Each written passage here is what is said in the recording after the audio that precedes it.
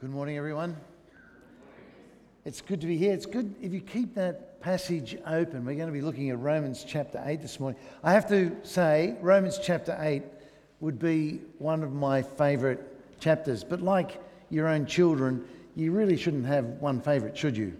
God inspired the whole Bible. So Leviticus 14 and 15, they're just as inspired as Romans chapter 8. But I have to confess, Leviticus 14 and 15 don't really get on my favourite list, whereas Romans 8 does. Have you ever read Romans 8 before?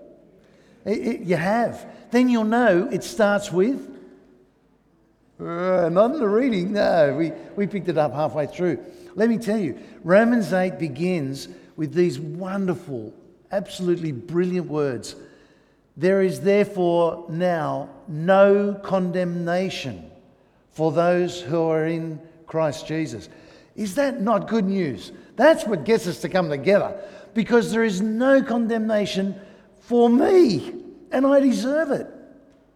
But because I'm in Christ, and because of his work, and because of his forgiveness, no condemnation falls on me.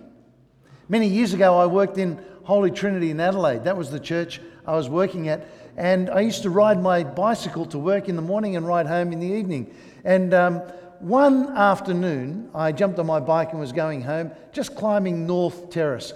Climbing is a term they use in South Australia for going up North Terrace. Everybody else sees Adelaide as flat.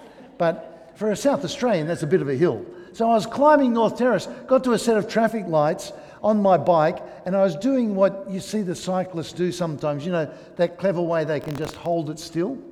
Yeah, I couldn't do that. So what I did was I slowly crept through. Now the light technically was red as I went through. Of course, it was safe. There was nobody walking across. However, a policeman who was on the other side of the intersection noticed that I'd gone through on what I would have called sunset green. He noticed me go through and he pulled me over. And I thought, you've got to be kidding. Pulling me over on a bike. So he pulled me over and he said, I noticed you went through a red light. And I said, oh, yeah, but it was just so it was safe to get ahead of the cars. And he said, yeah, well, the rule for a bike is the same as a car. You can't go through a red light. So he pulled out his pad and started to write me a ticket.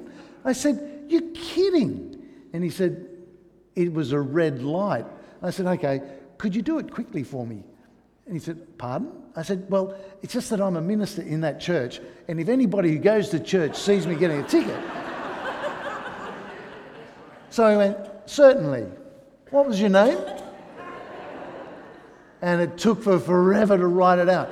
You can imagine by the end of it what a happy mood I was in. I rode home. Well, actually, I didn't ride home, because what he did after he'd written the ticket was he bent down to my tyres, pressed the valves and let the air out of both of them, so I had to walk the bike home. I was such a happy chap when I got home, and I went in and Belinda greeted me and she said, what happened? And I said, I got this, and put the thing on the fridge. And as I noticed, in South Australia, when you get given one of these things, it's called an expiation notice. Now, those of you who are theologically informed, or maybe criminals from South Australia, will know that what it means is there is a debt that you owe to the state because of your crime. If the debt is paid, no record will be made against your name. You'll be set free. Well, not free, you have to pay. But no record will be kept. The reason I knew what expiation meant was because I grew up back in, another century when we used to talk about the expiation, the work that Christ had done for us. He is our expiation. He is our propitiation. He has taken the penalty I deserve. And therefore, there is now no condemnation for those who are in Christ. I am off the hook. That Sunday I went to church and I said to the congregation, you may have noticed if you were walking past the other day that a policeman and I had opportunity to converse on North Terrace. And I've got an expiation notice. Everybody laughed. Thank you for that. And then I said, if anyone would like to pay it, you can, and get me off the hook. Nobody came forward. Christ came forward for me in a debt that was far greater than that one that I could pay. There is now no condemnation for those who are in Christ Jesus. And the way chapter 8 ends is there is no separation. And again, you don't have the words, but you probably know them, don't you all? Neither height nor depth, nor angels, nor powers, nor principalities, neither anything in heaven or on earth can ever separate us from the love of Christ, the love of God that is in Christ Jesus. It begins with no condemnation, it ends with no separation, and there are commentators who've written on this chapter who've said, and in the middle is this great Spirit-given, victorious Christian life. I don't know how they get that when you read what Paul says in verse 18. Turn down and look. See how it begins? The sufferings we have can't be compared to the glory that will come. Yes, there is glory coming, and yes, there is no condemnation, and no, there is nothing that can separate us. But you know what? The Christian life, the way that a disciple goes, will be in this world one that involves suffering. And there is suffering.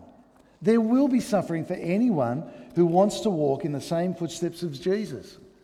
There will be hard times ahead. So for our confirmees this morning, I'm so encouraged when I hear the interviews. The best part of the confirmation service, well, maybe the prayers are pretty good too, but it's great to hear from people who've come to know that Jesus Christ is Lord. And they want to stand up and say, I want you to be with me in this. I repent of my sins. I turn away from the patterns of this world. I want you to know as a church that I want to walk away from the evil desires of this world and be with you in fellowship, in partnership and in mission with what God's given us to do. It's so encouraging, isn't it? Please be encouraged and take the opportunity over morning tea this morning to encourage the 3 who were confirmed. It's a good thing to do. It's a great thing to do. It's so encouraging, but it will be tough. So Andrew and Kate and Maddie, it will be tough. The apostle writes in verse 18, there will be suffering. But he also says, I consider that our present sufferings aren't worth comparing to the glory that will be revealed. Whatever suffering or pain or frustration or disappointment any child of God endures now, that will seem as nothing when we compare it to what God has ahead for us. Isn't that wonderful news? We will be redeemed, but we will have suffering in the present. That's a reality you need to know. Back in the 1970s, when I was a young man and going along to lots of rallies, in 1979, I went to the Billy Graham Crusade. Did anybody get to that? It was an incredible experience for me. At Randwick Racecourse, Billy Graham got together the largest crowd that had ever been assembled in Australia. In fact, it's only been beaten by the Olympic Games. An incredible crowd where he called people to come forward. And people went forward in their tens of dozens to receive Christ, to understand what it is to be a disciple. I was absolutely gobsmacked. And people went, I think, expecting that their lives would be transformed and all their problems would go. But Billy made it very clear that that wouldn't be the case, and that there would be hard times ahead, and they would need to be shown a few things: how to read the Bible, how to pray, and that counsellors would help them with that. And it's been stamped in my mind that whenever we call people to understand the faith, the Christian message, you need to know it will be tough. It's not the thing that will solve all your problems in this world now, but it is the thing that has the answer to all problems in this world. Paul is writing to the church in Rome. Rome was being governed at the time by a Caesar who did not like the Jews or the Christians, and so he was persecuting them. He saw Christians as being a strange sect that belonged to the Jewish religion, and he didn't understand how you could only have one God. Why wouldn't you have the dozens that Rome had? And in fact, why wouldn't you have him as your God? And if you didn't, there was persecution for you. And Paul writes to this church and he says, you will suffer. But let me say to you, brothers and sisters, as we suffer, we do so because of Jesus. Let me say that again. Our suffering is because the pattern he set is a pattern that involves suffering. Jesus Christ didn't suffer so that we wouldn't suffer. Jesus suffered so that when we do suffer, we would actually be more like him. So when you suffer, rejoice. Rejoice because you know that you are being connected with Christ. Rejoice because you know you are being identified with him. Rejoice because you know that it will make you like him. And that's the footstep for the Christian. I remember too when they introduced at Coorong and other places, those "What Would Jesus Do" bracelets. You ever see those? WWJD, What Would Jesus Do? I think the idea was, here's a good thing to remind people as they face questions in life of, gee, I wonder what Jesus would do now. I don't know that they ever expected that the answer might be he would suffer at this point. Therefore, you should too. In fact, none of the people I knew who wore them ever thought about that. And yet that, if you want to be like Jesus, that's what you should expect. You want to be like Jesus? You should expect suffering. And that's what Paul says will come. Paul knew it. Let me read to you a little bit, sort of a paraphrase from 2 Corinthians where he summarises what's happened to him.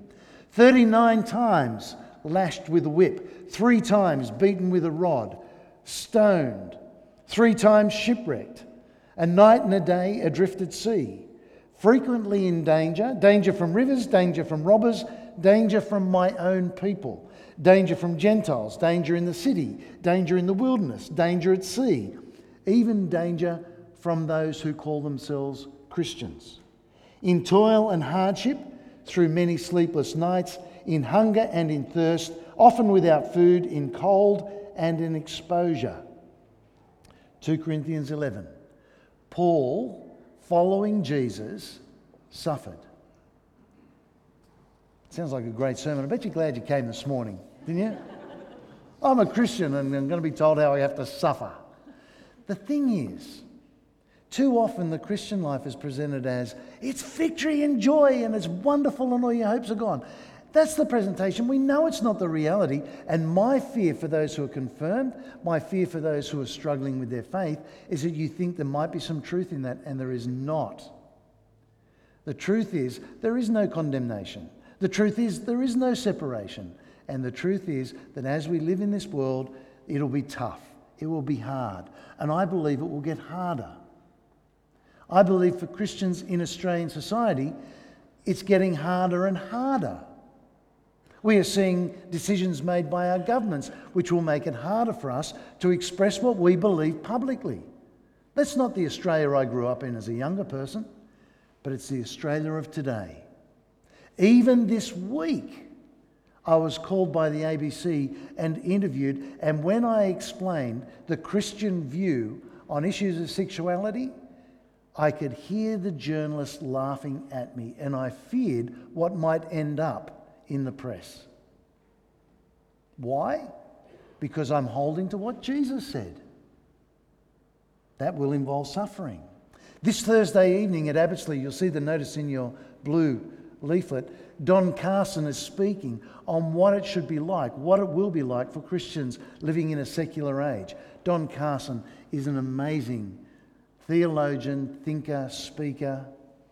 If you have the opportunity to come, please come. It says tickets are at Eventbrite. That's how we know how many chairs to put out. If you can't afford to come, come. It'll only be a donation on the night. There's a plug. But listen to what Paul says. He considers our present sufferings are not worth comparing to the glory that's ahead. And that I want you to know, despite the fact that the world, the creation is groaning. Did you read that? It's there just a few verses on. The creation is groaning, waiting for this glory to be revealed. This glory that outweighs suffering. This glory that belongs to us. Not because of anything we've done, but because of what Jesus has done.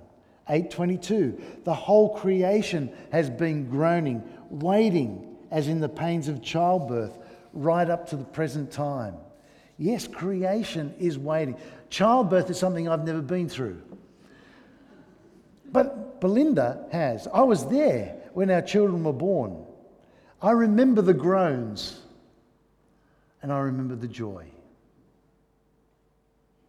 So many think that global warming or carbon footprints or ozone layers or pollution or erosion is killing our planet. Our planet is not in death throes. Our planet is in birth pangs. And it is looking forward to the day, Christian, when you are glorified. Is that not mind-boggling? If you're just thinking of our planet, you're thinking too small. Because not only is our planet waiting for that, so are the stars, the galaxies, the universes. They are waiting, groaning, as in childbirth, waiting for that moment when we will be revealed with Jesus. And Paul goes on, we groan. We groan. The next verse. We groan as Christians, waiting for that wonderful day. So Maddie, Kate and Andrew, thank you for standing up this morning and reminding us that God has called us out of darkness into his wonderful light. But the groaning doesn't end there. You see, we've been called out of darkness into this wonderful light, and the glimmer of light that we have, part of that is the fact that even God's Spirit is groaning with us and for us. So that when we come to prayer and we don't have the words to express the agony we feel, when we don't have the words to express the desires that we have within us, guess what? The Holy Spirit groans in a way that God hears and understands for us. Isn't that fantastic news? That when the going gets tough, we have God's Spirit who knows our heart, our mind, and our situation so well, so intimately, that he groans on our behalf and expresses to the Father precisely what we need. Every time. Every single time. Maddie, Kate and Andrew, brothers and sisters, I want to encourage you with these words from Romans chapter 8.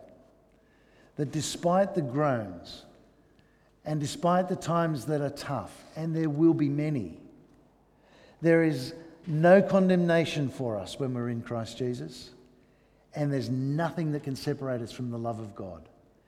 And as we wait for that wonderful day, even God's Spirit who is with us is groaning on our behalf, joining in our groans and echoing the groans of creation, because these are the birth pangs and there's a wonderful joy ahead. Let me pray. Heavenly Father, we thank you for this promise in your word that is so real and true, that despite hardship and suffering and trials and persecution, we know that you forgive us and do not condemn us when we're in Jesus. And you love us and will not allow anything to separate us from you. So hear our prayer, hear our groans as we go through this world, this life, waiting for you to liberate and free us and glorify us. Amen.